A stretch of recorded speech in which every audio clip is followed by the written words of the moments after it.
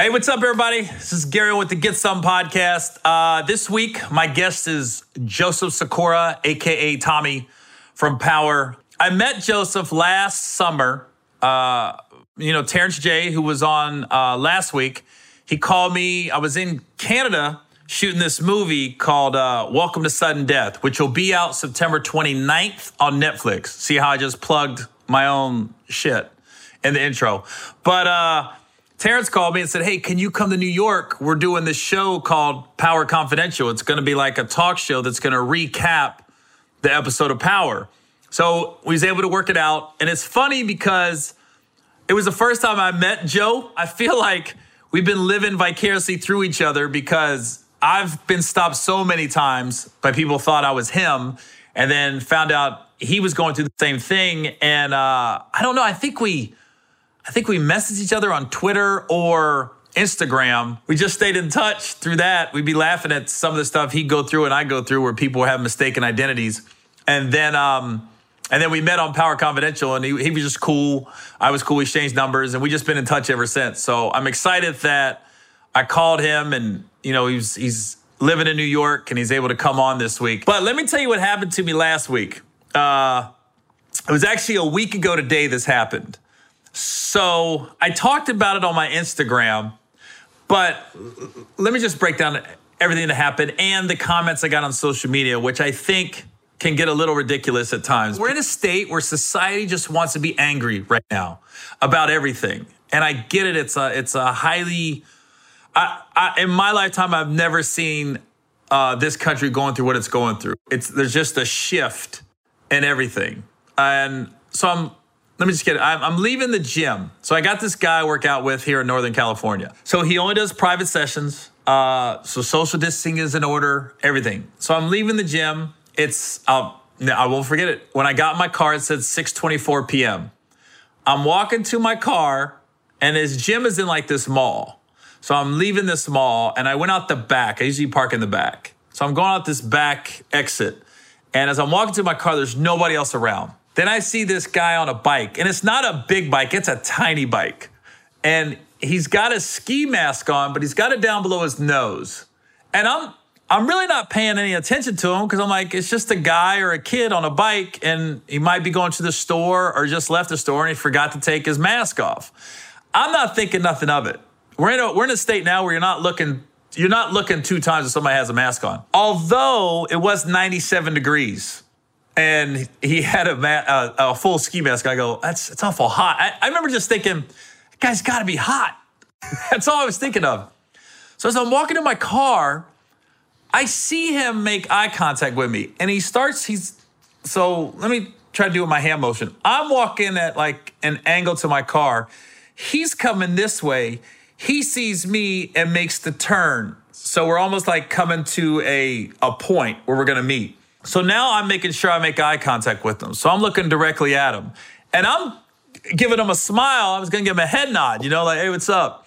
And he goes, yeah, I see you white. You see I'm black. I'd have smacked the shit out of you right now. And I just kind of looked at him, right? And I just went, like, I don't know why this came out of my mouth. I just went, you on a bike? And I don't know why I said that because I think I said it because I knew I was closer to my car than he was. So as I get to my driver's side door, I'm opening it. And if he was going to slap me, he had an opportunity at that point. But I think when I made eye contact with him, and then when I spoke especially, I think he put 2 and 2 together and he realized who I was. Clearly didn't know my name. He doesn't know Gary Owen, but he knew he had seen me on TV or movies because he said, oh, you that funny actor dude. Yeah, I know who you is. And I was just like, and literally his bike went from coming at me. So I'm walking to my car at an angle. His bike's coming. He literally just kind of went around the back of my car. Then he's on the passenger side and my windows are tinted. So he can't see my car now. And I'm in my car at this point. And he's just doing like circles on the passenger side of my car. So now, but he was so close to my car, the doors lock automatically once I get in the car and turn the ignition on. But he could have literally went for the door or, I don't know, he could have did anything to my car at this point. But he just kind of like had a half smile And I think we both were like, what the hell just happened? Because I think I was in the state of, whoa, what the fuck just happened? And he was looking at me like, I can't believe he was trying to figure out what's that dude's name it looked like. I've seen that face where people look at me and they're like, I know him, but I don't know how I know him. One time in my car, I called the trainer and I told him, I said, hey man, some dude just tried to hit me up outside your gym. I go, he's still out there in the parking lot. And the trainer laughed. He was like, I said, dude, I'm not kidding.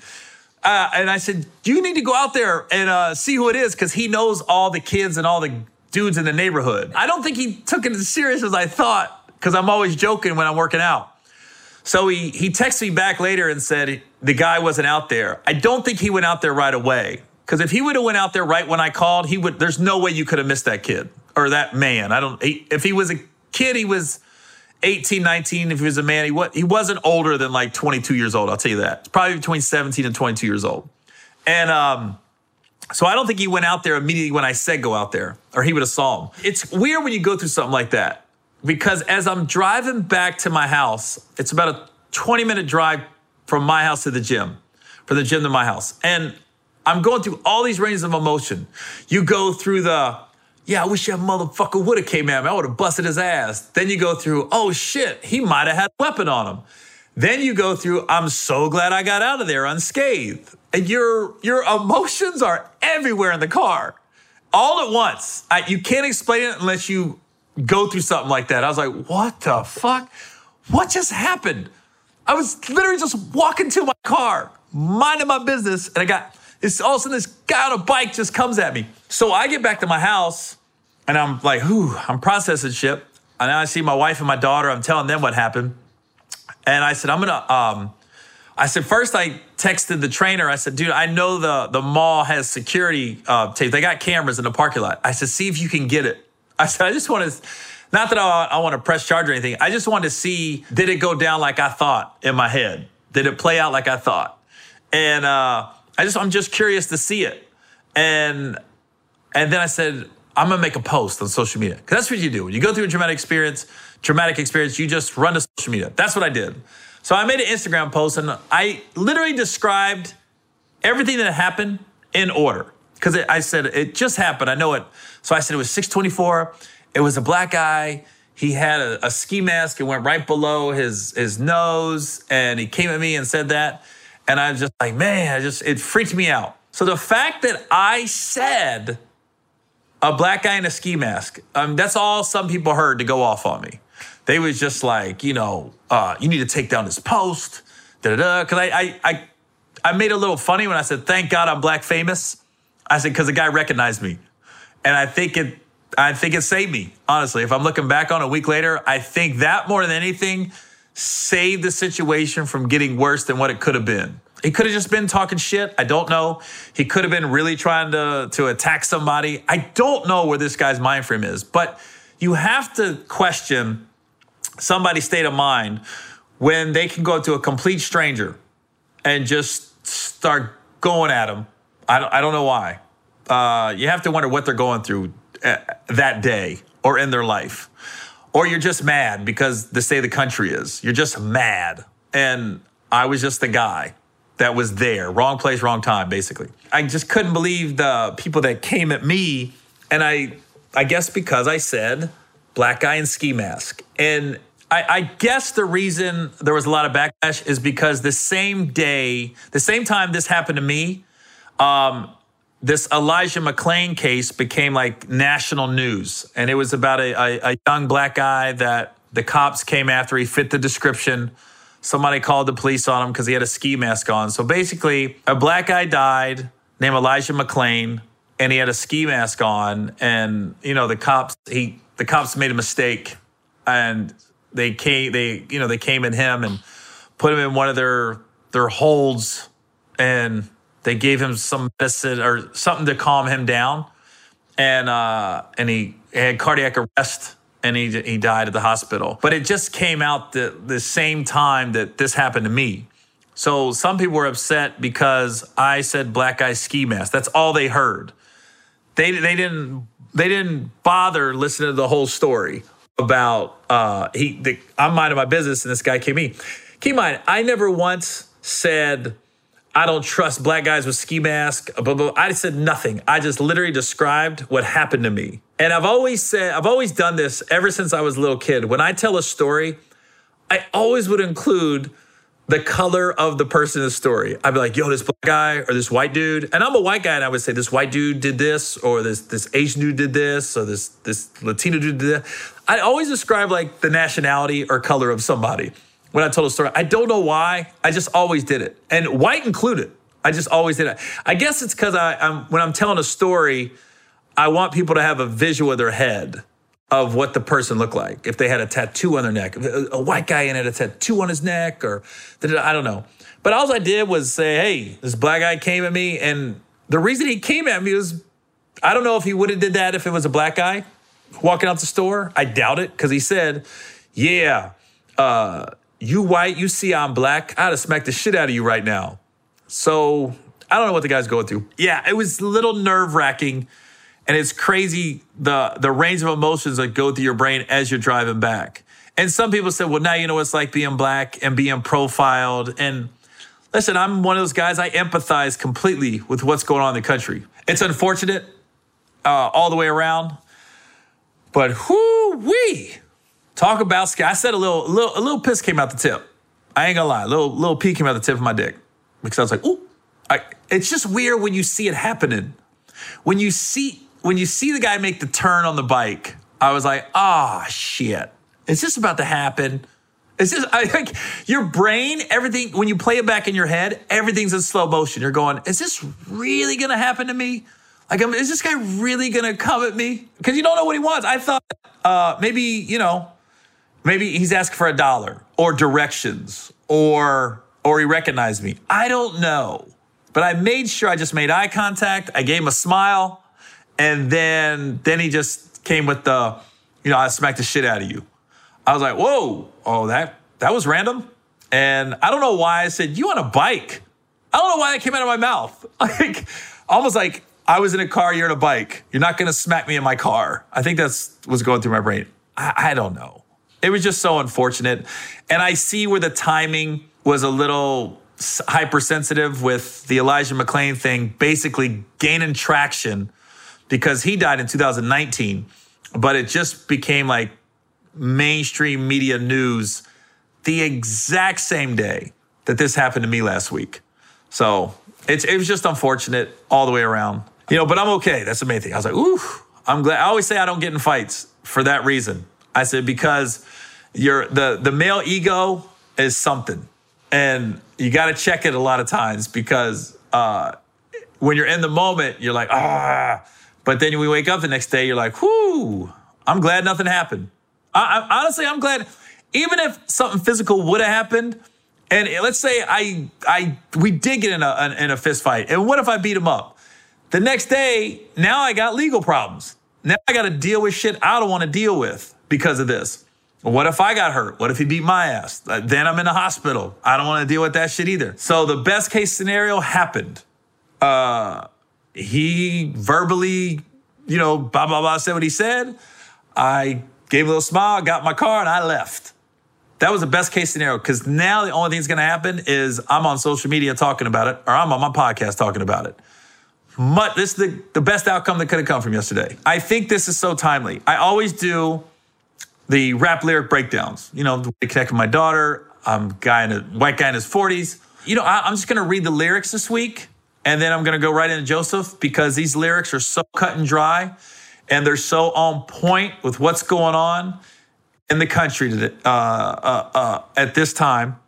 So this week's rap lyrics is by Lil Baby. It's called The Bigger Picture.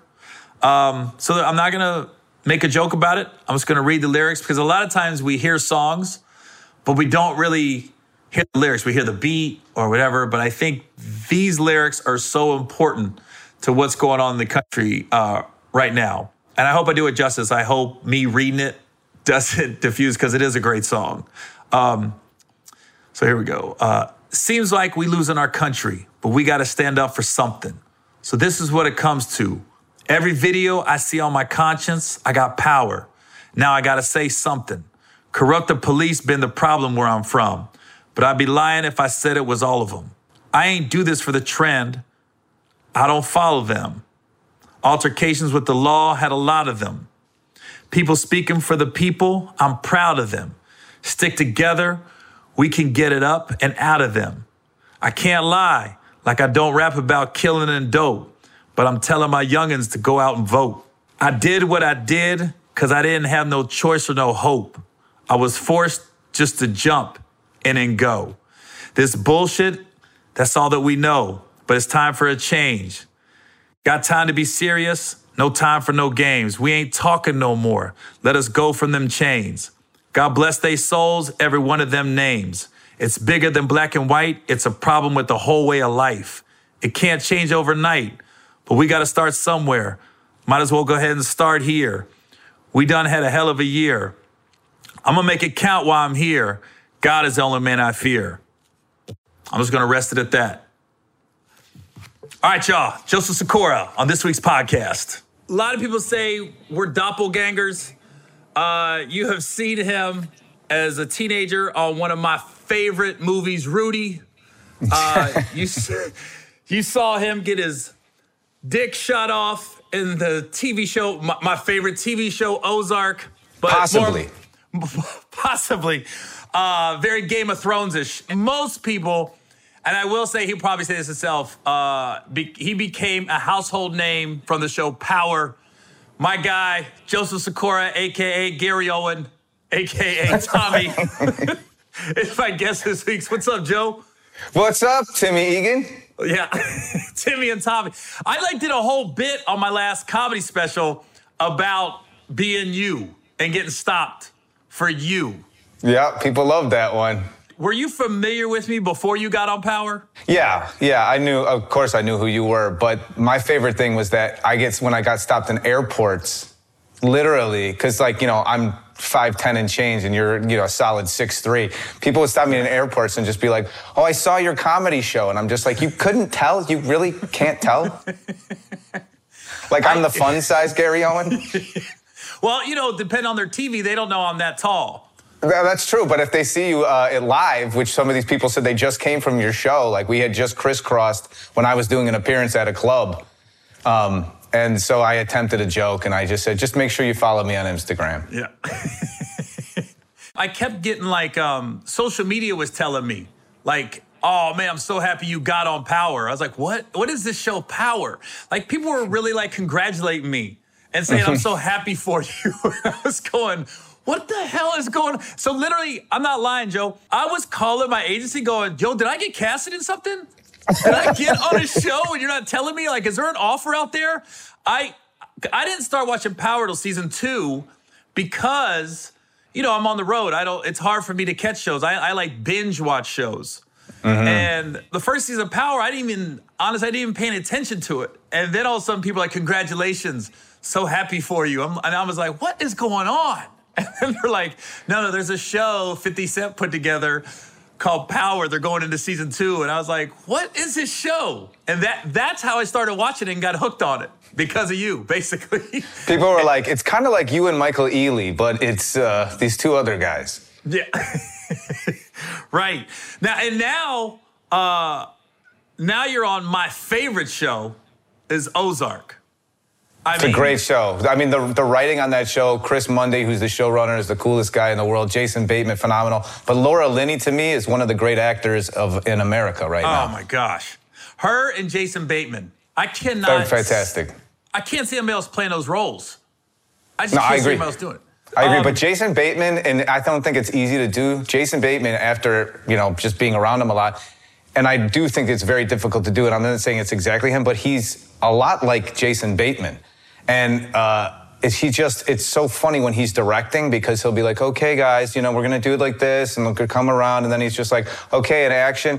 Hey, so what? And right into the scene. It's the same tonality, the same thing. And I don't think he's in character. I think he's just kind of has played Marty similar to himself. And That's a tough thing to do, is not kind of immerse yourself and mask yourself in the character. So I got nothing but love and respect for Jason Bateman. And he was a huge reason why I played Frank Jr. how I played him, because I came in with all these other ideas, and I'm coming off of Tommy, and I'm like, okay, I got great ideas for this mob son, and I'm going to do it like this. And he's kind of like,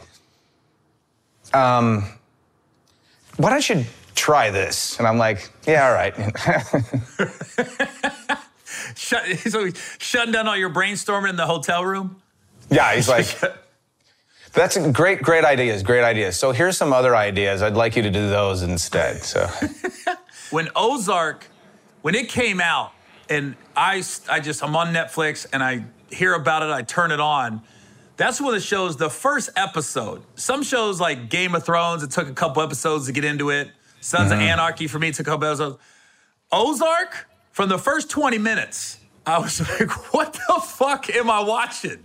As soon as I saw that body drop in Chicago, when they're in Chicago and the lawyer's body drops, as soon as I saw that body drop, I was like, I'm in.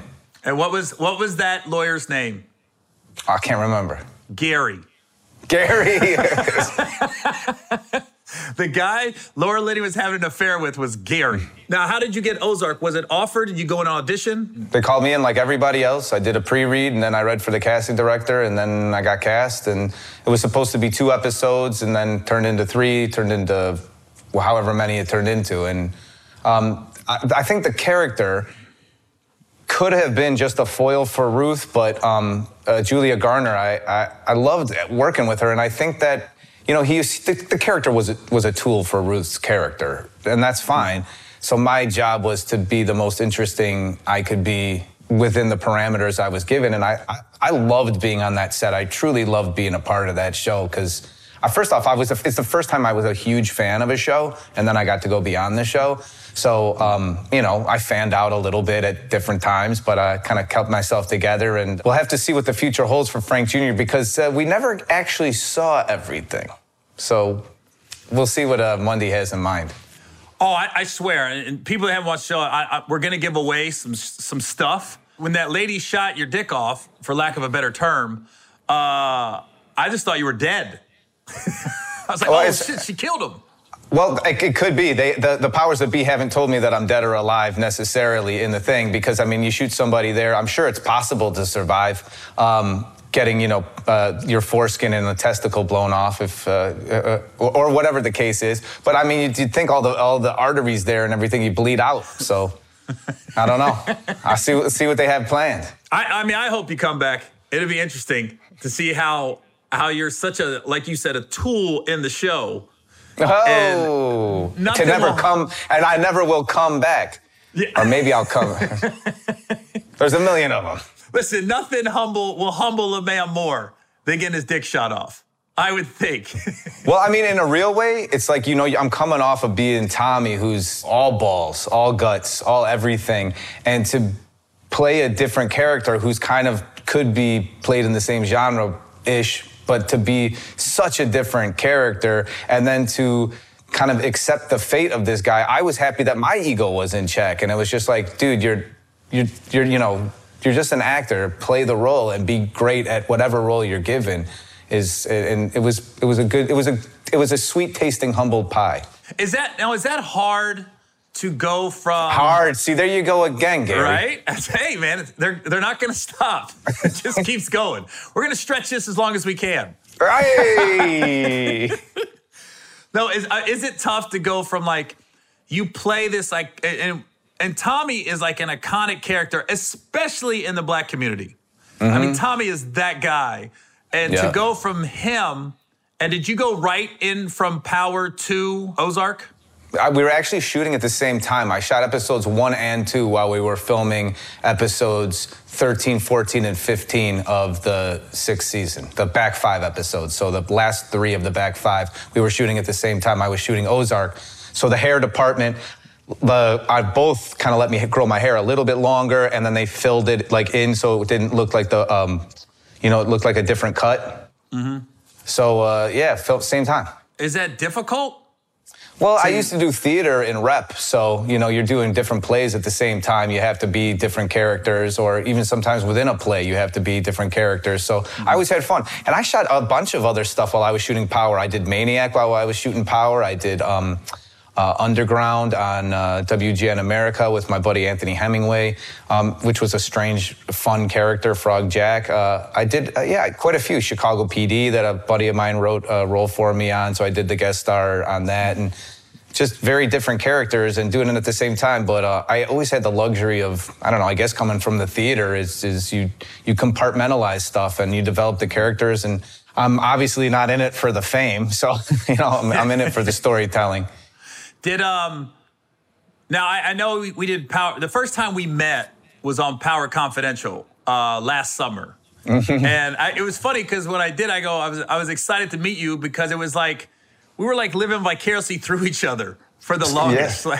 I made it my personal mission to be like, it's Owen, no S. What's wrong with you? I appreciate that. Listen, I stopped correcting people. If they said, love you on Powers, I appreciate it. Make sure you watch season 5 or season 6. Yeah, we're coming back in August. Hey, man, why you shoot so-and-so? He had it coming. Yeah, there you go. Couldn't shut his mouth. I asked you this question on Power Confidential, but for me personally, I just love hearing the grind stories of actors and comedians and singers. Well, you had auditioned, 3 or 4 times to get the part of Tommy? 5. 5.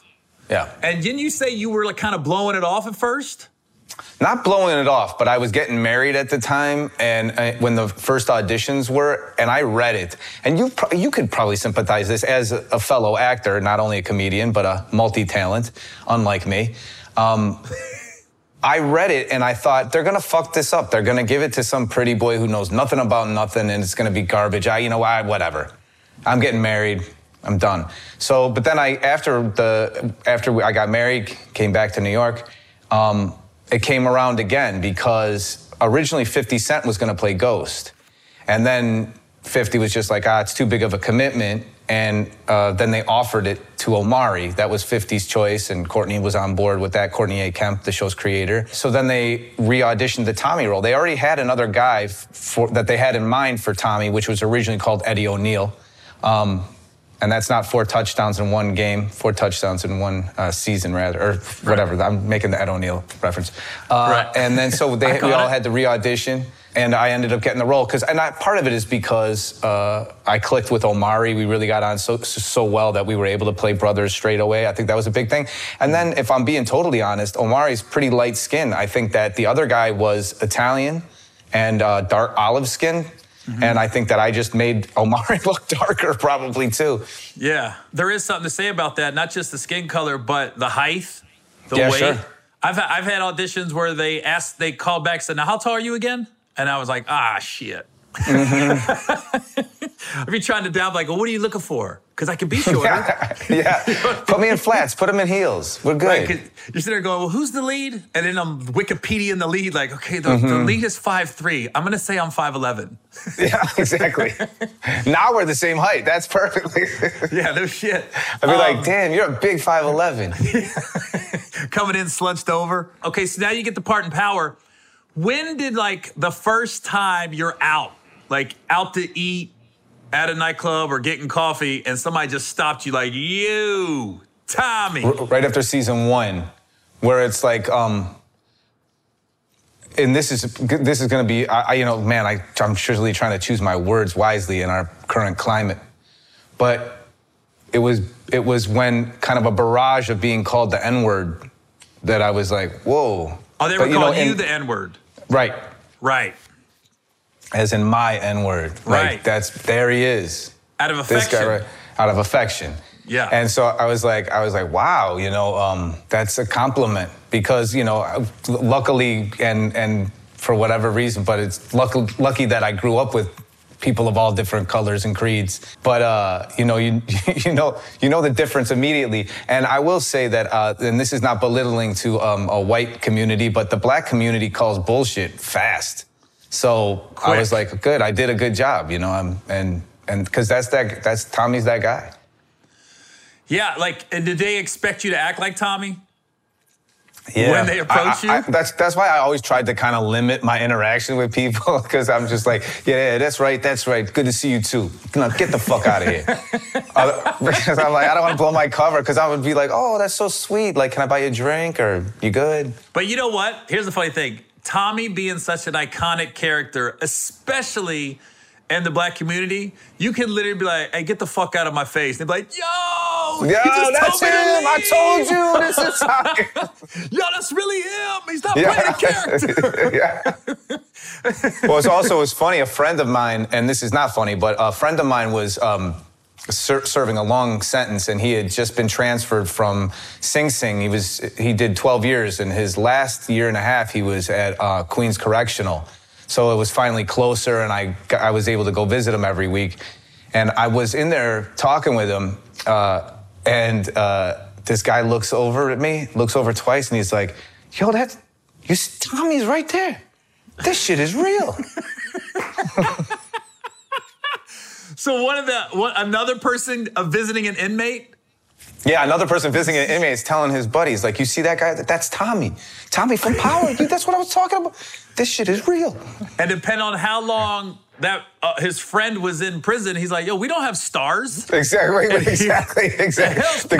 Because some of the guys who had just been at Queens Correctional who weren't transferred in did see the show, because this is probably like season 3. But my friend was just like, he's like, I don't know Tommy, I know Joe, like, that's my guy. But yeah, it was very funny. But he did say, yo, you blessed me, because when I went down there, all the COs, I would take pictures with them. They'd be like, yo, Tommy, could you wait around for 1 second? I'd be like, yeah. They're like, after I go get my stuff out of the locker, they'd be like, can I take a picture? Oh man, my daughter loves you, or this or that. And I was like, yeah. So taking pictures. And then they're like, who are you visiting? I'm like, here's his name, here's his number. And he's like, yo, that did really help me out. Believe me, listen, I don't act like also we're swapping buddies in prison stories, but I got a buddy also that's serving time in Folsom, and I'll go visit him, and it's similar to the same type of things happen. The guards will be like, who you here to see? And they're not as cold. I still got to follow all the rules and regulations, but they're not as hardcore, like right on the line. You're not bringing this in. They're like, hey, Gary, the locker's back there. Well, and I think that fortunately and unfortunately to our friends, the incarcerated friend, is that I think it forces the correctional officer to humanize that person even more. I mean, I wish they did it with everybody, and I don't know how much we're going to get into the present state of the police right now, but I think that's kind of an overriding theme is the humanization of people. I mean, especially black people, but of anybody incarcerated. Yeah, and I've I don't know if you did this, but when I go to visit my buddy, I think it's like $2, and they can get a Polaroid, you can get a picture of you. Oh yeah, the Polaroid, yeah. I swear I took at least 10 pictures one time. With just friends and family, and it was the guy that was taking the pictures that collects the money, gave my boy a free picture. That was the trade-off. If I take pictures with these other people, he was giving him a free picture. Or at the vending machine, somebody'd be like, "Yo, Tommy, you want something?" Yeah. I'd be like, "Yeah, man, let me get a Snickers." Like, all right, thanks.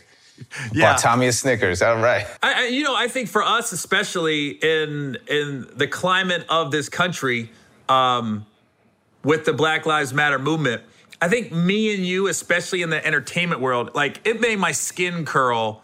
And I did a parody of did you see the We Take Responsibility video? Oh, yours had me rolling. I made my wife watch it with us. I was like, the first thing I saw in the morning. It is, and I'll quote Omari Hardwick. He said, there's nothing stranger than seeing white people try to act comfortable around black people. You know what I mean? If they're like, yeah, yo, my brother, or like, yeah, like, word up, or like something like that, where it's just like, no, you don't have to be that. You could just be your authentic self, and that'll come across better than trying to connect. But so I think I know what you're saying, and your response to it was very funny. Oh my God, the responsibility. I tell you, the first time I saw in my life a white friend try to be just change his entire persona around black people, I was in high school, going to the 11th grade, And I worked at this amusement park, and some of the other kids at the amusement park were black kids. And I went to go over one of their houses one night, and I brought my buddy. And I went to a predominantly white high school, and he came with me. And we go down the basement, and it was like a scene out of a movie. Like, I go down there, and he's down there, and he's got these older brothers, and his older brothers all play college football. So it was like 4 big, ripped up black dudes. They're just pumping weights down the basement. And all of a sudden I go, hey, what's up, guys? I go, this is my buddy Pat. And my buddy Pat hand came up. Oh, what's up, man? What's up, man? And you're like, no. One of the guys go, hey, man, what are you doing? And he goes, what, man? I'm just being me. And they looked at me and I go, I've never heard this voice in my life. I was like, who are you right now, Pat? You're the lifeguard. You're the lifeguard at the amusement park in the little pool. Yeah, and it's funny because it's some of those things that people don't even realize are interpreted in a way like, you think you're connecting when you say, yo, yo, yo, my man. And it's like, that is not how it's being heard. At all. Yeah. I mean, just say hello. Yeah. How doing? Are you? It's so simple.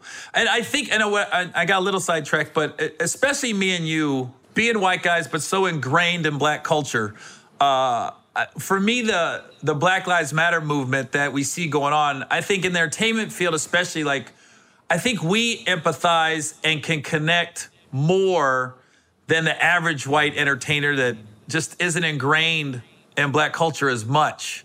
You spent more time with probably black people, the 6 seasons of Power, than you did with your own family half the time. It was long days on set. That's true. I was always lucky. I mean, you have black people that love you the most in the world, but I was always lucky enough to grow up with black people who loved me. And I think that it's a different thing just when you have that experience that it's the trying thing. I always knew that it was most important to just be my authentic self and never try to, you emulate what you emulate, you pick up what you pick up in a genuine way. You don't trying is always people, like I said, the black community susses out bullshit fast. So you don't need to do that. You don't want to do that. But that whole thing about when all the white actors did that, and I'm not mad at anybody because they're trying, but I think the lesson there is that they still want to be heard, right? It's a bunch of white actors that are just, I want you to hear me. Rather than hearing white people at this time, I think that what we're being shown by the black community is that now is the time that they want white people, all white people, to listen. Mm-hmm. Like, not listen to me. I'm a white guy who wants to do that. What I feel I'm hearing from the black community is we don't need to know how you're feeling right now. We need to know that you're listening to us right now. There'll be a time to be on board and to be an ally, but and being an ally right now means shutting up and listening, I think. Yeah, I agree. I mean, I've had so many interesting social media conversations with white and black people. Some white people, they don't understand it. And I try to stress to them, I go, it's not really for you to understand. It's like you said, it's just for you to listen and to empathize. Like if somebody's in pain, you just want to take the pain away, especially when it's like your family and friends. You're just like, what can I do to help? And you just all we could do is sit back and, like you said, I think you said it perfectly, is just listen. Have you talked to anybody in the cast since all this has gone down? Yeah, me and Omari went on Instagram Live, actually. We were on Instagram Live maybe last week, maybe 2 weeks ago now. And I just kind of, because O and I are friends, I just thought, fine. Because I told him, listen, I don't feel like doing it right now. And I'm out. I'm podcast and Instagram Live out. And finally, he's just like, yo, Joe, I think it's important for us to do this. And it actually turned out to be important because I just thought it was like another thing. And we were just talking as we do as friends. But it was important to see a white guy and a black guy talking and listening, both. Mm-hmm. And there was a freedom in me because I've known him so well for so long to talk just very freely. And I think that was refreshing and encouraging for people to see that, and hopefully a little bit inspiring. But like I said, right now, to me, and what I'm definitely going to do is just shut up and listen now. There will be a time in the future, probably in a little bit down the way, where it will be important to talk as well and be listened to. But that's phase 2. For you and I would say myself also, is there's also a trust factor when we do talk, because it's not like we're an outsider looking in. We're like, no, we are ingrained in the culture. I mean, you by where you was raised, and just by luck of the draw, the iconic TV show you became a part of. Yeah, and with me, absolutely. People always say, how did you become a white comic with a black audience? And I always say, you don't choose your audience, they choose you. Mm-hmm. It's just my first opportunities to be on TV and in movies was on BET, and first couple movies I didn't have black lead actors. That was just how it was. I said, shit, I would have did Telemundo if I knew Spanish. If that was going to get me on TV, and when I moved out to LA and I was 20, 21 years old, I would have did anything to get on TV. Hell, I did The Dating Game. Wow, did you? Yeah, and it's funny. Honestly, my first ever TV appearance was The Dating Game, and I asked to switch at the last minute because the other group was 3 black girls picking a dude. And I was talking to the black guy backstage, and he was telling me, like, yeah, man, kind of wish I was on your show. I said, well, I wish I was on your show. And we went and asked if we could switch, and they said, nah. Oh, too bad. Asked. But you're my hero, man. You moved out to LA at 21, and you lasted. Yeah, well, I was in the Navy. You know I was in the Navy, right? Yeah, uh-huh. So I was in the military, and my whole plan from the time I could talk and think was, I want to be a stand-up. I just want to be a stand-up. But I didn't know how. I didn't know you could start in Chicago or Cincinnati or Milwaukee or Atlanta. I thought every stand-up started in LA. I just thought everybody moves to LA and you start telling jokes. I didn't know you could start in your hometown. So my whole thing was, how do I get to LA? And I joined the military because I figured, all right, I can get a job, make some money, and it's only like a 4-year commitment, and then I could make my way to LA. And first chance I got a chance to get stationed in San Diego, I took it. And I thought the whole state of California was LA. I didn't know there were other cities. I don't know why I thought that. I guess David Lee Roth, I wish they all could be California girls. It was shot in LA. I was like, okay. It's a great video. It's a great video. It's a great video, but I thought that was the whole state. I was like, what is this, Fresno? Mm-hmm. Where you at, Camp Pendleton? Is that right? I was in the Navy, so I was down in 32nd Street, and I was at Naval Station North Island and NEB Coronado. Okay, so, I don't even know what I'm talking about. All I know is Pendleton. And what is that, the Marines? That's the big Marine base. That's a huge Marine base. Yeah. San Diego's got a bunch of Navy bases. I was on BET's Comic View. I was still active duty. I was just driving up to LA and filmed. And then I would drive back down to San Diego and go to work the next day.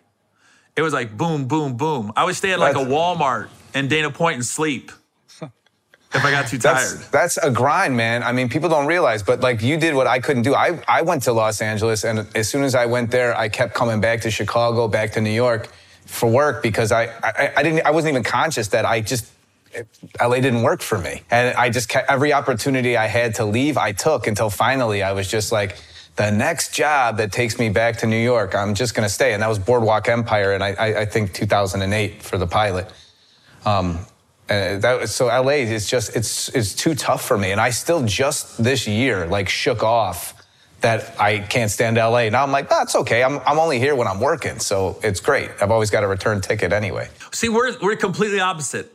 The way you feel about LA is how I felt about New York when I first got in the business. Oh, wow. I'd fly to New York and I'd be like, whoa, this is so overwhelming. There's so many people in a condensed area. But I guess moving out to California and getting familiar with LA and my way around town, I was always comfortable there when I first got in the entertainment business. And then I remember the first time I came to New York, which was 98.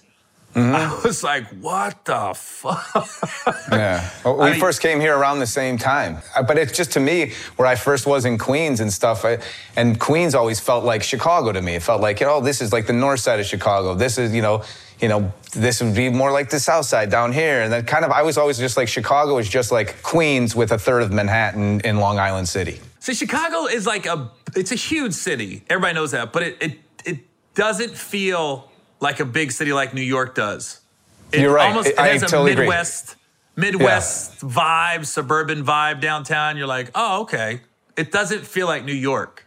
I don't know. It doesn't feel as busy when you're down on Michigan Avenue. It's not, but it is familiar. Like when I moved to New York, I was just like, it just felt like Chicago to me originally. And then going to LA, I was like, this feels so foreign. And the coloring was different. Everything was different. And also I felt like such a commodity and such a number. It was really tough. It was really way too tough for me. You're one of the classic, just kept grinding as an actor. Like you was getting an episode here, an episode here, an episode here. And just, you're working, but there's nothing like, you're not getting that reoccurring part on a 5-year run like you did on Power. I mean, Right. what would you say, how your life has changed the most since you had steady work on Power? You weren't like, you didn't have to worry about, oh God, I got to audition just to get the bills paid this year. Well, part of it is that. I mean, the first thing that comes to my mind is that I can actually pay my bills. It's nice to be able to pay my bills. And then just more creative opportunities. I'm going to be producing a movie soon. I'm just in the very beginning stages I got the rights to a great book written by my good friend Rick Cogan called Everybody Pays. I'm going to be turning that into a film, and it's going to be great. I'm going to be a friggin' filmmaker. And just to have those kind of opportunities, meeting people like Deon Taylor, who directed The Intruder and Black and Blue, and all these great movies, and, hopefully working with him again soon in the future in another one of his films. But to be presented with opportunities with people that I like, to me, that's really the dream, is to have surround yourself by like-minded people that want to tell stories. It's a luxury. But people, of course, like everything, I'm an overnight success because of Power. It's, Tommy got Power out of nowhere, and then Tommy's famous. And it's like, no, Joseph has been doing this for 32 years, and my pension in Screen Actors Guild has already kicked in if I wanted it to. When I texted you and said, hey, you want to be on the podcast, I wanted to do my due diligence and I looked up some of your credits. And I was like, oh, shit, he was in Rudy. One of the kids. I was like, that was one of my favorite movies. Think about, now that you are who you are from the movie Rudy, not to mention, I think it was Vince Vaughn's first movie. Oh, yeah. It was one of Jon Favreau's first films. It was one of his first films. I mean, you look at the cast sometimes, you're like, wow. Just who knew when that movie came out? Those like Vince Vaughn, very minor role. You, very minor role. Jon Favreau had a good role, but I mean, just to see the three of you, your career trajectories and complete different paths off that one film. I mean, you have to look up when I tell people, Vince Vaughn, I think he met Jon Favreau on the set of Rudy. And then people be like, Vince Vaughn was in Rudy? I go, he was the running back that didn't live up to his potential. How did you not know that? He's now on the scout team. Was that like local casting when you was how old were you when you did that movie? Older than you think. I was 14 and it came out when I was 15. I mean, I know I look like 10, but I was a little older than that. That was just a local casting? You just went down there? That was local casting, but I had auditioned for. I had worked before Rudy. Like I had done other things before Rudy as well, small things. But it was just another step in the process. There was always these little kids who were they were so adorable. Who always used to get the roles like right above me. And I remember even on commercials. I remember Fred Savage had already done something, but he would be at some of the commercial auditions for Bubblicious or whatever, and I would be down there with my mom, just being like, oh wow, like he's already famous in some way, and man, it's just, I wouldn't wish acting on my worst enemy most times because it's such a hard career. I thank God for getting into the theater and telling the roles, because that's what I like doing, is just telling the different stories and kind of living and learning about life and human beings. I mean, not to get too arty-farty, but that's why I'm in it. And I just love having more of these opportunities to be able to do that after Power. It's given me that luxury. So I'm forever grateful to Courtney and 50 and Gary and everybody else. Is there going to be a spinoff? Oh, yeah. Tommy's heading out west, Gary. Now you could be on the show. Now I can be Timmy. Timmy. Your daddy was a Rolling Stone, man. He got it in. He was. So I know, it's perfect. Big. When I saw your dad, I go, oh, he's definitely got a couple more kids. Tommy's got some relatives he don't know about, for sure. Wasn't he great? I mean, William Sadler, he's such a great guy and he was so great on the show. Yeah, to be your dad, because it's so hard to picture who would be Tommy's dad. Yeah, he was good. And he was. People forget he was so good in Shawshank. Shawshank, great, and Death and Bill and Ted's. Oh, that's right. Goddamn, I forgot about that. Yeah, I forgot about that. Let me see. I've had Ely on the podcast. I've had Terrence J on the podcast. I love those guys. I know you're the third or fourth person that's brought up Deon Taylor. And Deon, he just texted me last week and said he wants to do the podcast. And I'm like, yo, let's wait until you got a film coming out, because I know you got a couple coming. Deon's one of those guys. He's like, no, man, let's do it now. I just took my 20,000 steps. I'm ready to do the podcast. Yeah. He's the best. Yeah. Hey, Gary, man. Yeah. He's always, I'll send him a text just like, what's up? And then he'll text back, what's up, King? Glad to know you would be in your presence. You're one of a kind. I'm like, and you know man, what? And he means, one time I was just busting his balls a little bit and saying like, I'm like, do you really believe all that shit coming out of your mouth? And like, literally, it was like the one time he took a step back, he's like, I do, every word. And I was like, no, I was just busting your balls. Like, I know you do. But he really does. He is nothing but positivity. He's a freaking great director, just a fantastic human being. And I can't wait to do another movie with him, because after doing The Intruder, I feel like I know how he works now. So I know I can give him even a better performance. And if you don't come up with anything to do, he'll tell you everything to do. If you come up with a ton of stuff to do, he'll collaborate with you every step of the way. You can't ask for better than that. So I can't wait to work with him again. That movie, it was hard, because that was the first time I had seen you, and I was with my wife when we went and saw the movie. I kept waiting for you to burn into Tommy, the whole movie. And I remember I texted Deon, I go, yeah, if Joseph, if you would have had Tommy in this movie, it would have ended probably within the first 10 minutes. He literally No, we're going to kill this motherfucker. Oh, God. He would have having wine with Ely and Megan, like, look, I got it. This fucker's gone. He sold you the house. And I said, you would have never got killed in the driveway. I can't wait for you to fuck him up when you guys took the walk on the driveway. I was like, dude, it's time. It's time, Tommy. Stop bullshitting. Deon told me the best story. He said they were having a screening in Chicago, and when it came the time where Dennis Quaid kills my character with the axe, the lady jumps up and she goes, "Oh no, Tommy!"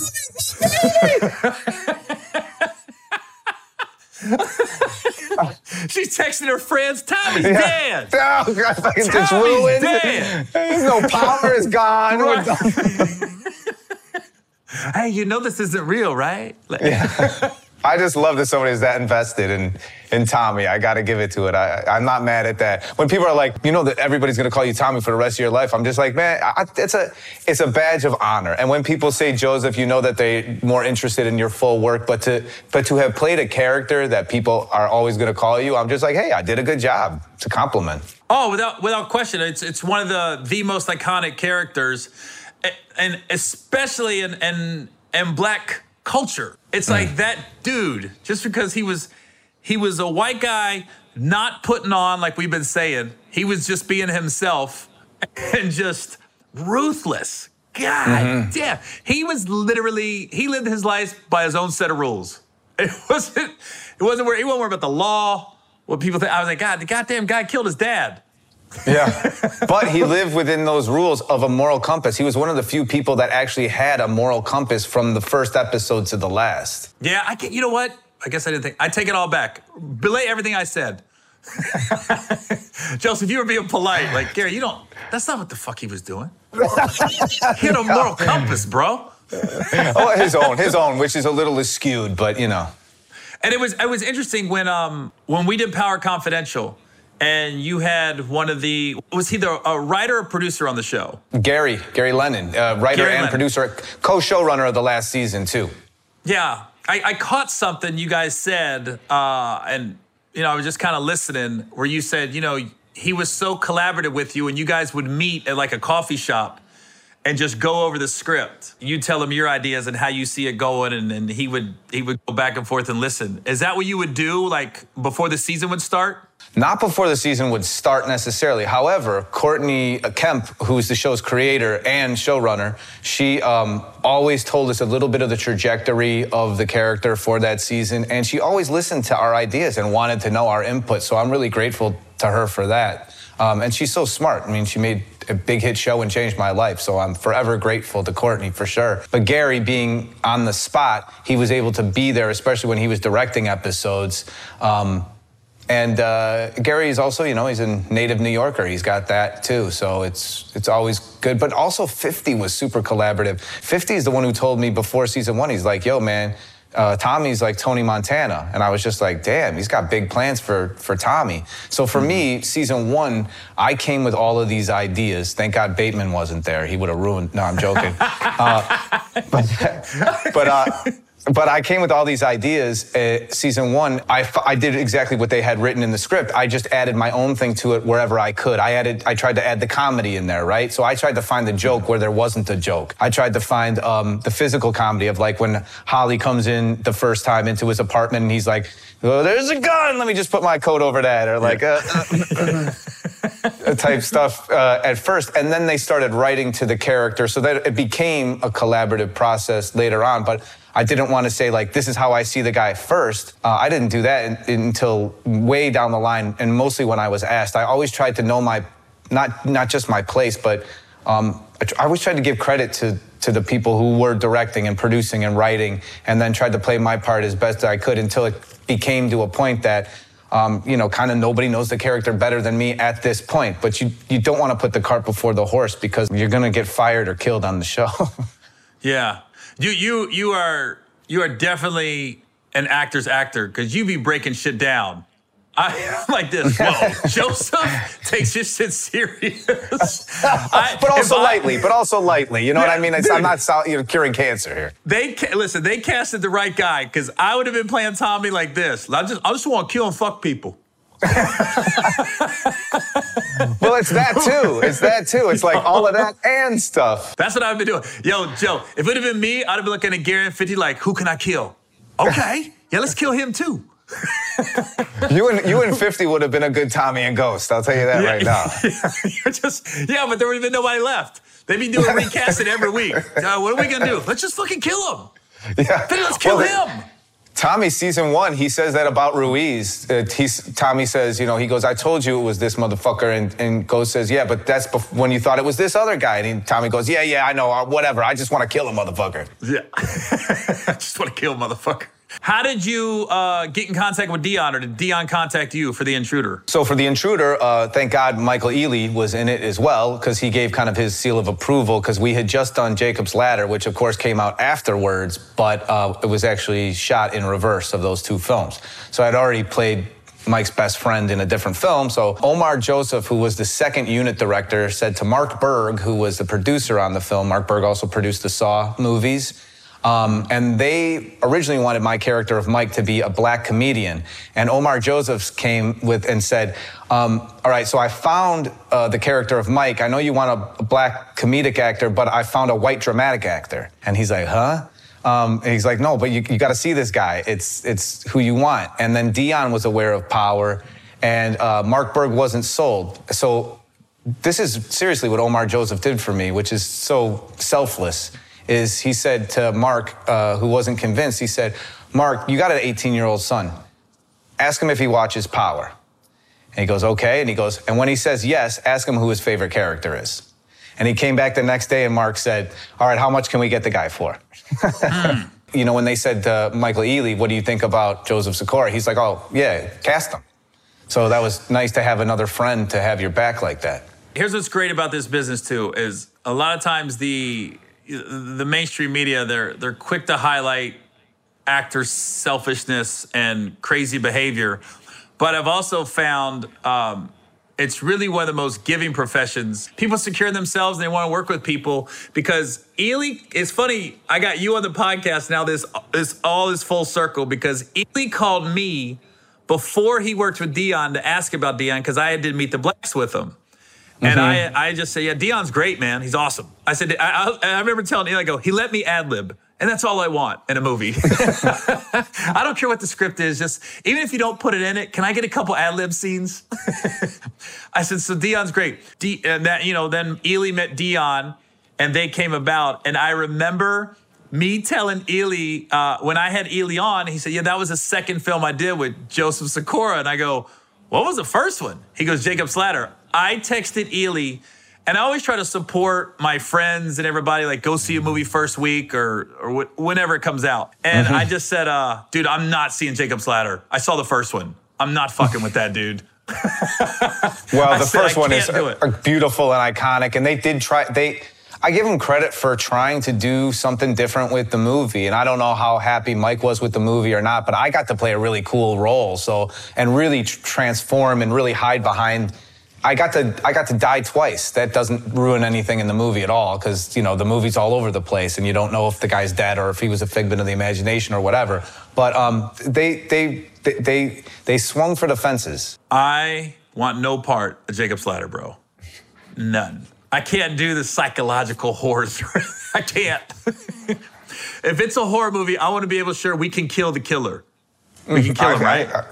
I feel that. I told Mike, dude, I am not supporting you. That's why I didn't know you guys worked together twice. I just assumed The Intruder was the first time you guys worked together. I remember, I think I was texting Mike why he was filming. I go, hey, how am I doing? Am I killing it? Yeah.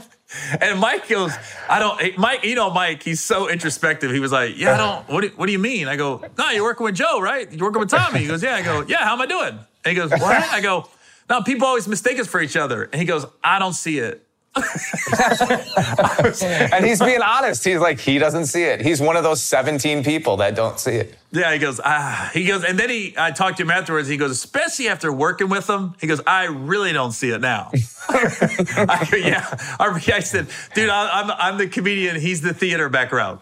Exactly. You're like, Ely's like, he's not funny at all. Yeah.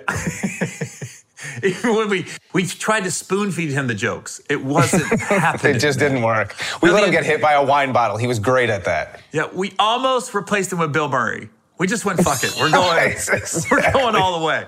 We're going with Chicago comedian. Exactly, a Chicago thing. Yeah. Hold on. I remember reading on Wikipedia, you did a commercial with Michael Jordan? Yeah, I did that I was 13, so that would be 89. Was it a Nike commercial, Gatorade?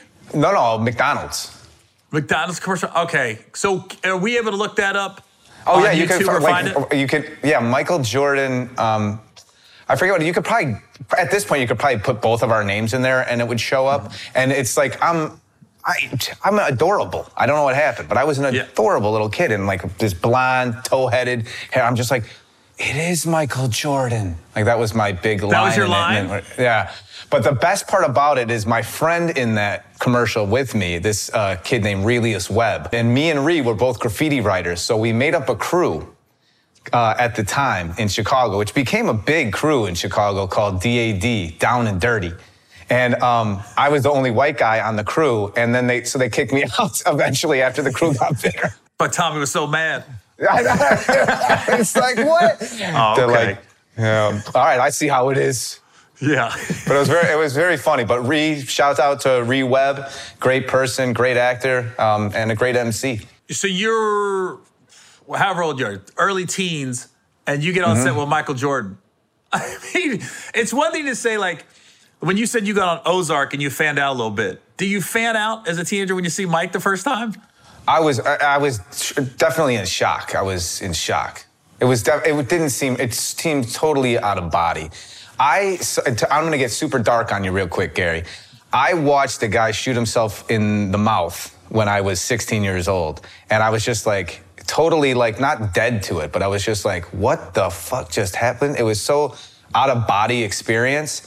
And I'm going to somehow equate that same experience, at least feeling in my body, when I saw Michael Jordan when I was 14 or 13 or whatever. It was just like totally like, this isn't happening.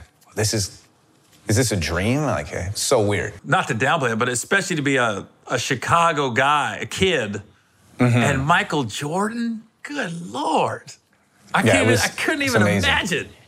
Were you able to get a picture with them and everything? That's a story for when me and you are just hanging out privately. But no, I did not get a picture with Mike. Some people did, but not me. Oh, okay. I didn't see that. I didn't see that part of The Last Dance. We totally missed that. I can't wait. Wait a minute. When is Joe going to be on? When's the commercial? When are they going to show that? That would have been hilarious. Here's another Michael Jordan story, which is very funny. I worked security. I was doing a play at Looking Glass Theater in 2003 in Chicago, and then I was working late night security at Le Passage, which was this club at the time off of Rush Street in the Viagra Triangle. And I was, I'm not a big guy, so they had me at the back door just being like, hey, you can't use this entrance, or like, hey, you're blah, blah, blah, or just calling the big guy in to take care of somebody. But every now and again, celebrities would come, and I would be the personal security for the celebrities, basically like, just come on, just give them some space, get some room, blah, blah, blah. I was put on for Michael Jordan one time, and I just remember Mike, in so many words, telling me how terrible I was at my job. And I'm not mad at him at all, because I probably was terrible, because I was just like letting, beautiful women kind of come up to him, and not knowing at the time that celebrities when they don't want anybody coming up to them, that includes anyone. Right. Or whatever. And it's like and something about it just made me appreciate, especially after watching The Last Dance, like, to these people, you have to bring your A game. It's like Tom Cruise, you can say what you want about Tom Cruise. I personally love the guy. It's just, you have to have your A game on set, or you don't belong there. I can't wait to hear that Michael Jordan story off camera. I gotta admit, I want to end the interview right now, so I can call you. Ely did the same thing. Ely told me a story. He goes, I gotta finish that off camera. I know what I asked him. I might as well ask you the same question. My biggest fear is to be on set and just freeze, like forget my lines and be like, oh shit, I don't know where I'm at right now. Has it ever happened to you where you're just on a set and you're like, oh fuck, I will tell you this, and I'll try to make it this is a long story, but I'm gonna try to give a really abridged version. And that is, I was doing a play here in New York, and I had the director yell at me during intermission, telling me that I was the reason that the play got all these terrible reviews, which is obviously not the case, because the reviews had already come out. And they gave me good reviews. But he was just like, you're ruining the play and blah, blah, blah, blah, blah. You're the reason. Who told you to put your hands in your pockets? Who did you listen to? Why are you fucking up this whole play? And literally, I had never had anybody talk to me so crazy during intermission, where I basically talked for 15 minutes afterwards. And I just went back into the corner, and I would say I cried, but I didn't really cry, because I wasn't like, I was just standing there with like tears rolling down my face, praying to my dead grandmother to make it through the next 15 minutes of the play. And I'll never forget, curtains open, I'm on stage. It's me and a good friend of mine who was in the play with me.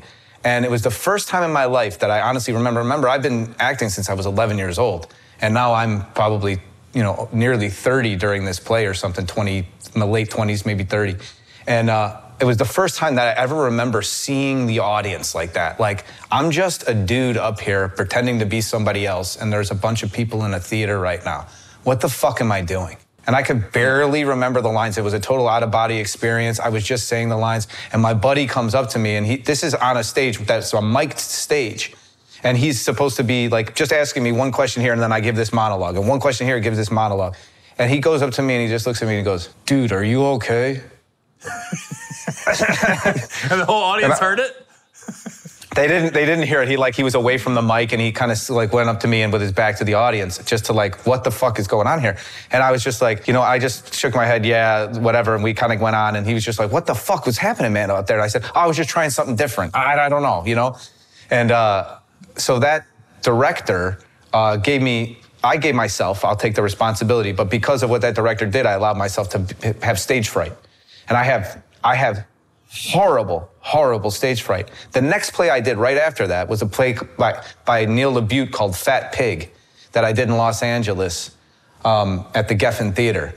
And I barely remember doing that play because I was so scared. And the next play I did, I'm on stage for 90 minutes or 100 minutes, something like that, without an intermission. Just me the whole time. And, other characters, me, Ashley Atkinson, John Bernthal. It was a great play. We killed it. But I barely remember it because I had such terrible stage fright. And then progressively, I've lost the stage fright a little bit where I have these great moments of where I feel like I'm really in the character. But even as Tommy, there were moments, unless I really focus, and like I love to. I'm not a method actor. So when it's cut, when I played Ginger, the shaved head, big beard guy on True Detective, and McConaughey was staying very much in character, which I am very appreciative. Omari's a method actor too. He stays Ghost, but I don't do that. But Omari stays Ghost the whole time? Yeah. Omari's a method actor. He's he pretty much stays in that character, that mindset. But me, I can't, I don't do that. I also find, to me, depending on the character, it's really kind of tough for the crew. And I just, I'm a kind of a, I always feel like I'm crew anyway. So that just doesn't work for me. But I'm not mad at anybody's process. Yeah. There are times where I will just blank out. But there have been times where I was just like, thank God I'm one of the leads. Because I'm just like, I'm going to need another one, or whatever. But it's happened on other shows.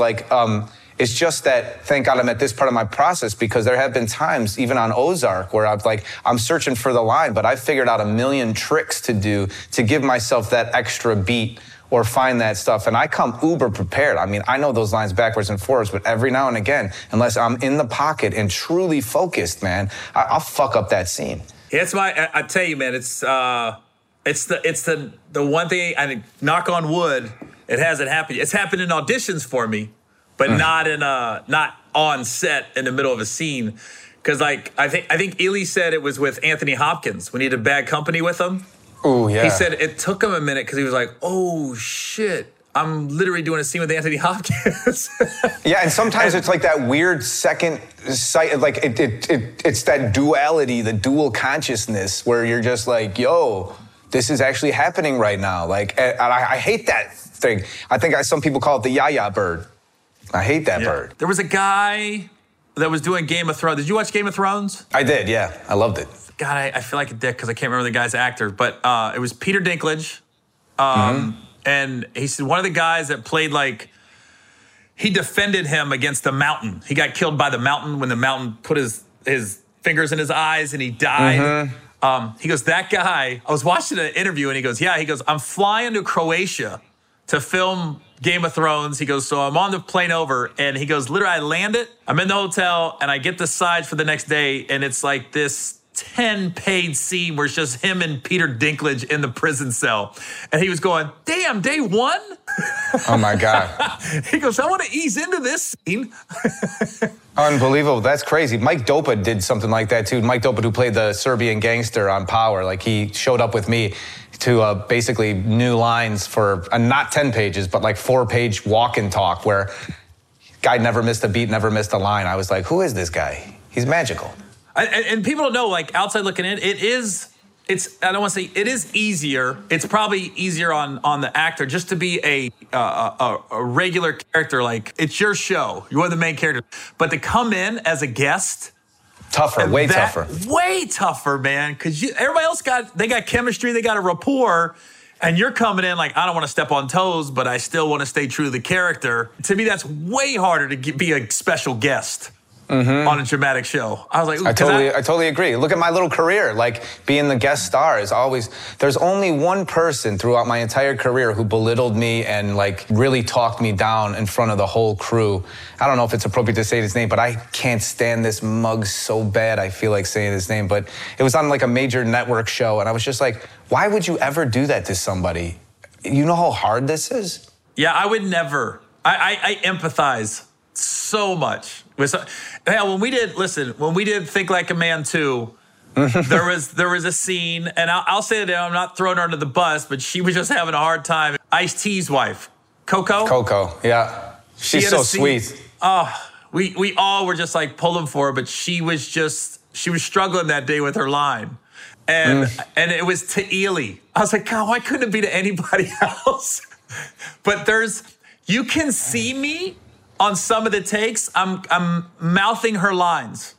because I'm sitting next So to mad. Mike, and I wanted to do it so bad. I'm going like this. You were just, and Joe, I don't even realize it. There's some takes I'm like slowly leaning in to the camera because I'm going, come on, baby, come on. You're like a proud parent. You're just like, I do And this.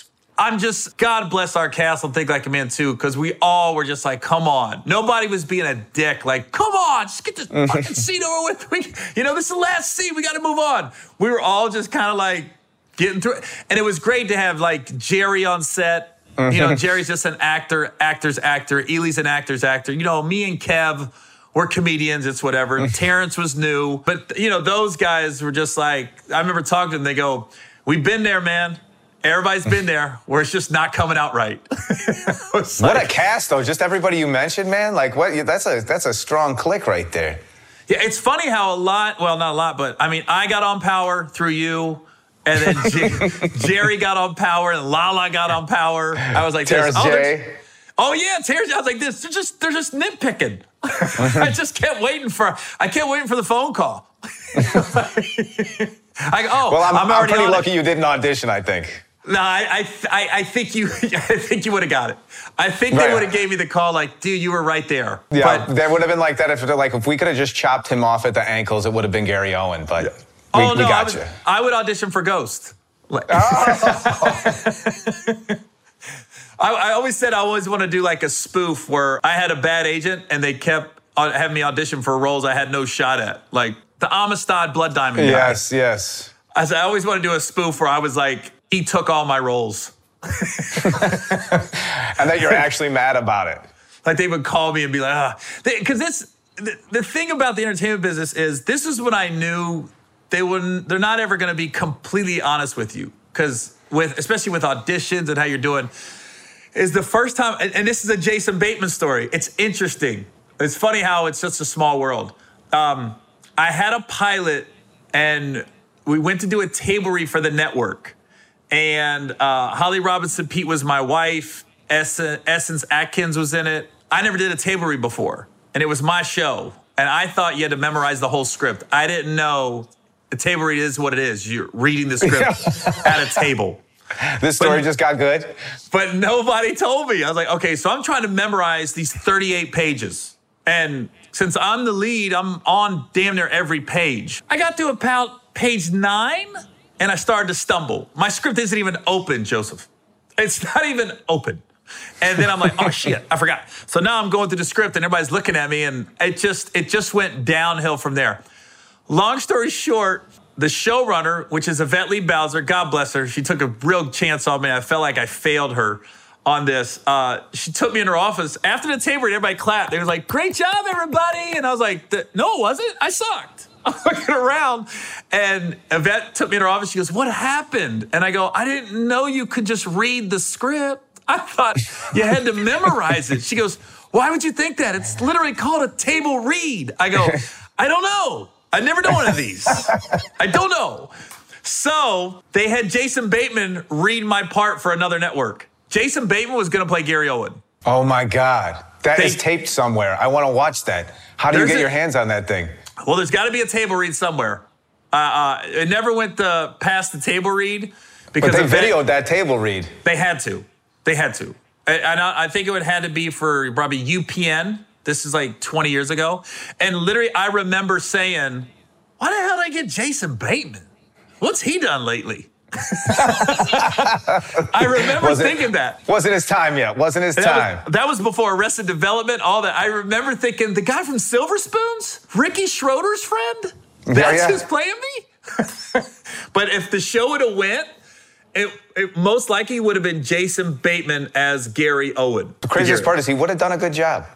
He probably would have. If the show would have been based on the stand-up of Gary Owen, and I think I would have had an executive producer credit. And I tell you, I avoided Holly Robinson Peete for over 10 years because I didn't want to run into her and her be like, oh, that's that guy right there.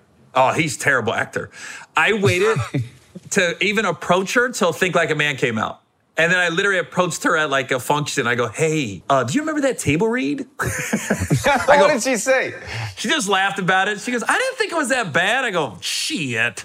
And then I remember seeing Essence last year at Gabrielle Union's birthday party, and I literally pulled her aside, and I had a few drinks in me, so it just kind of came in. I go, Essence, I've avoided you for 19 years. I said, because of that table read. And she goes, and she said the same thing, Holly. She goes, I don't remember that. And I go, I do. Shit, I remember like yesterday. Oh my God. But there's nothing like that feeling, man. And it's hard to shake. Oh, I avoid it. Everyone in that table read, I avoid it like the plague. Everybody. I avoided everybody. I was like, oh my God, I thought they'd be like, this guy is the worst actor on the face of the planet. It's like, I just didn't know. I didn't know a table read meant that. Just read it from the table. So hopefully if you come back for season 4 of Ozark, you can ask Jason, hey, did you ever do a table read for a lady named Yvette Lee Bowser? I will. About 20 years ago. He'll remember. Let me tell you why that came about, Jason. Let me tell you something, Jason Bateman. Yeah, there's a real funny comedian that was a terrible table reader. His only fault was he was a terrible table reader. Hey, well, listen, man, I don't want to keep you too much, but here's 2 things we always do at the end of my podcast. I always ask, is there one actor or director or both that you haven't worked with yet that you want to work with? Michael Shannon. As an actor, I always wanted to work with. I'd known Mike, and I first saw him do a play in Chicago, in Evanston, called Killer Joe. I was 14, I think, and he was 16. And that's one of the reasons why I was just like, yeah, this is what I want to do with my life. Like, it was the most spectacular performance. He played a character named Chris Smith. And I've just always been a fan. I mean, we're friendly. And he's been nothing but incredible to me every time I ever run into him. And he's a great guy to have a beer with. But I'd love to work with him on something great. It's always been a dream of mine. Michael Shannon.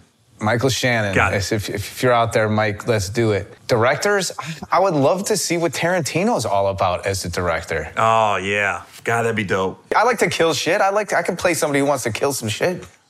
I think you've done enough. Yeah, you've come on.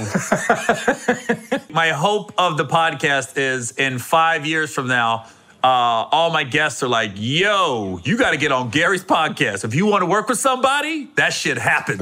Yeah, let's do it, man. Your lips to God's ears. That's my goal with the podcast. So Michael Shannon and Quentin Tarantino. hopefully another 5 years, I'll be like, yo, you did it. Yo, did you see Tommy and Tarantino's last film? Yeah, that was great. And then they had Michael Jordan. He was so cool. He told him he sucked, but he was... Yeah, it was so friendly. It was such a good... It was full circle. Everything. Full circle. I love it. Omari broke character in between takes. I don't know what happened. It was all after Gary Owen's podcast. But it's funny you say method acting because I heard Daniel Day-Lewis is like that. I heard he's the same way. I was talking to Bruce McGill. We were on the set of Ride Along, and he was coming off Lincoln. And he said, I said, yo, I literally asked him because Daniel Day-Lewis, like my favorite actor. I was like, yo, what's it like working with him? He goes, yeah, it was pretty much the 1860s the entire time. Even when the director said cut, he was like, we'd have to talk about stuff in the 1860s. And I was like, wow. He goes, and then they had to switch the shooting schedule because when he died as Lincoln, he died.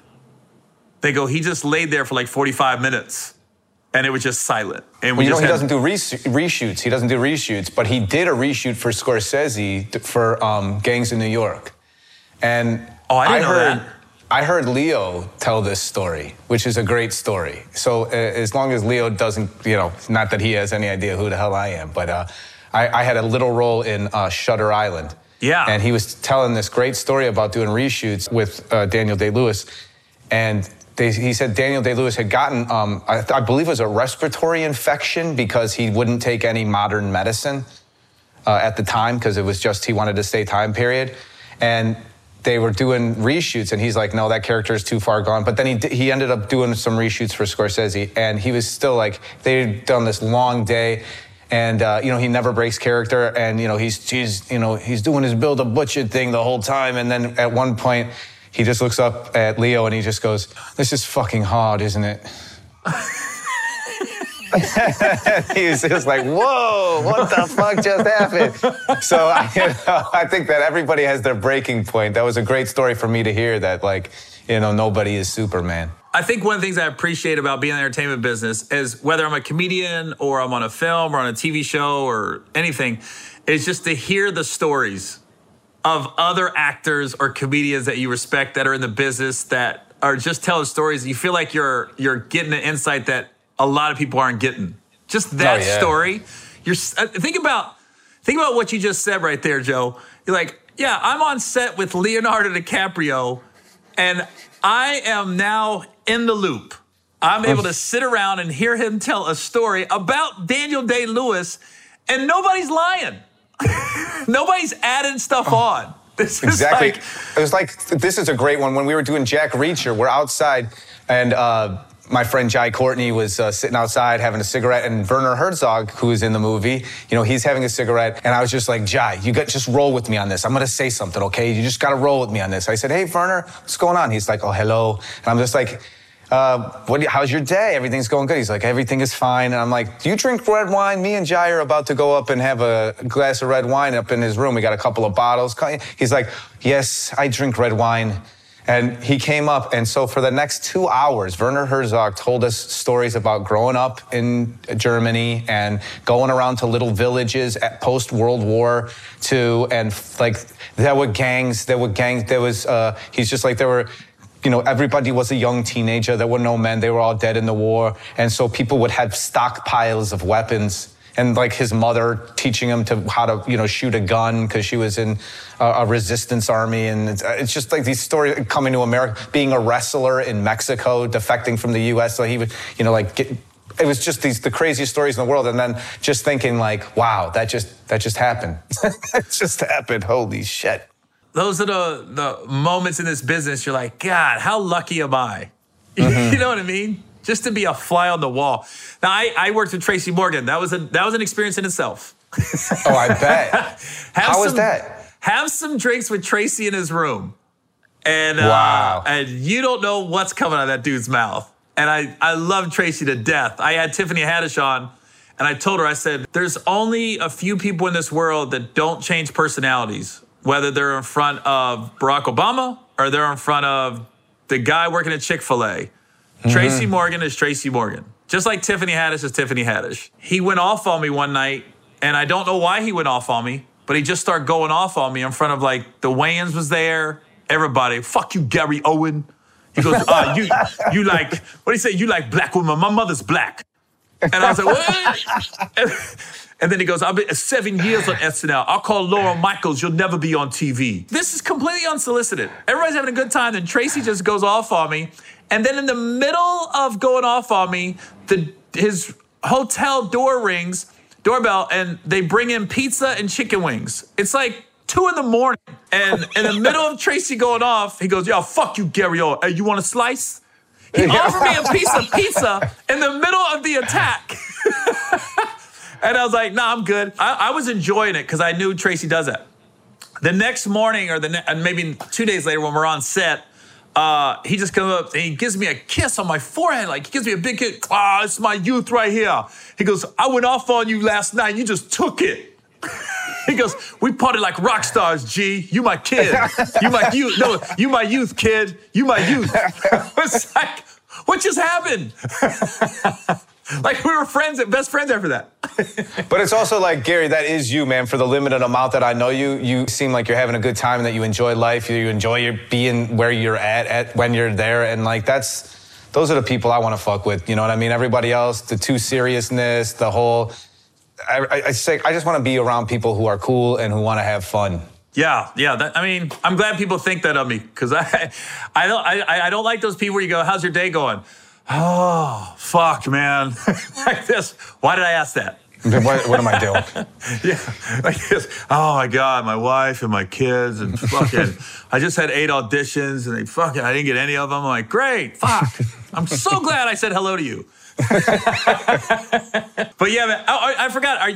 So you're a diehard Bears fan, right? Oh, I'm not diehard anything anymore, man. I mean, I was diehard all those teams 20 years ago. You know, after I haven't lived in Chicago for over 20 years, and it's just like, I like watching sports, but I liked being at the games. Like, I worked at Wrigley Field. I used to love going down to Comiskey. I mean, not as much as I liked Wrigley Field because I'm from the north side, but I loved just seeing games at Soldier Field. Like, it was just like, that was always the best to me. I watch boxing more than anything else, I guess. Who's your favorite boxer? I love the Bears. Who's your favorite boxer? Of all time? Yeah, all time? I would say Sugar Ray Robinson. I love watching the old Sugar Ray fights. Wow. And I loved Roy Jones. Roy Jones Jr. Roy Jones Jr. actually was the referee at one of a fight of mine in Chicago at Matador's boxing gym at Augusta and Noble. Oh, I boxed for a long time, man.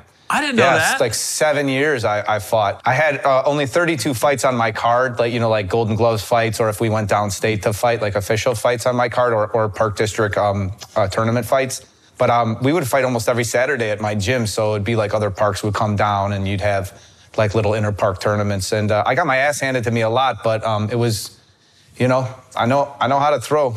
I can work with these. So there's literally, there's grown men out there right now, like telling people, yeah, I whooped Tommy's ass. Yeah, and they did. There's also people who got whooped up by Tommy. Right, that's what I'm saying. I fought that's him. For sure.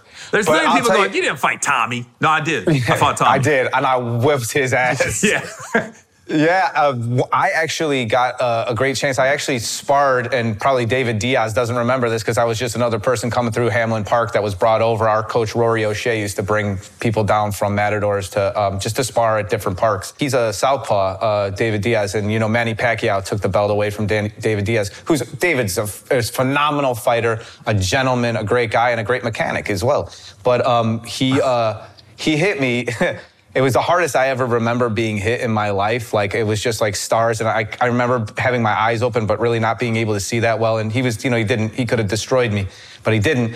But I just remember when Pacquiao beat him, David Diaz and Manny Pacquiao are trading punches, and the announcer just saying, Diaz just doesn't have the power. And I was just thinking, God damn, to be hit by Manny Pacquiao is gotta be. He just doesn't have the power. Yeah, I just say it was wise of me to stop. Boxing is, it's one of my favorite sports to watch. I like a lot of sports, football, boxing, but I've never sparred. I've trained, but I'm like, dude, once you get in there and get in the ring and you're like, oh my God, this is definitely an art form. Watch it in a whole different light. Once you've learned how to throw a punch and all that, you watch it in a completely different light. And I'm like, dude, the level of respect I have for any boxer just goes that much to even UFC. Anybody get in a ring and you're really gonna fight another man or woman, just the nerves itself, I'd probably make it about 2 minutes and then I'd be breathing heavy. Because I'd be so nervous. Nerves are the biggest part about it. That was my favorite part about boxing, was the longer you stay in it, the more relaxed you are in the ring and the more you can actually work a little bit. Not that I was ever great, but I got good. But I've always had such a respect for boxers. And I just, not to be, to say anything else, I just want to give love to my coach, Tom O'Shea, who just recently passed away. A coronavirus involved, and I love that man. That man saved my life in so many ways. But big ups to Tom O'Shea. Tom O'Shea from Chicago? Mm-hmm. Well, Dublin, originally from Dublin, Ireland, and then to Chicago. Did he have any other boxers that we would know? Anthony Stewart, Nate Jones, Terry McGroom. All pros and great fighters. Terry probably had the longest career out of all of them. And then his younger brother, Rory O'Shea, fought on Muhammad Ali's undercard. Tom was an undefeated boxer. He won the Golden Gloves 4 times. He was an Olympic coach. All the Fighting O'Shea brothers out of Chicago, just wonderful people. His daughters, Lori and Colette, are great people. He had the Wilson brothers. Ronnie Wilson's a great guy. Yeah, all those guys were fantastic human beings. I was lucky to be around them. Wow. Well, that's a great way to end the show then, man. We'll go out to your old boxing coach and all the O'Sheas out there, man. I appreciate you coming on, and I wish you nothing but the best in the future. And I hope you get to work with Terrancino and Mr. Michael Shannon. Yeah. All right. I hope it comes true, man. All right, man. Take care. I appreciate it, man. All right. Peace, Gary.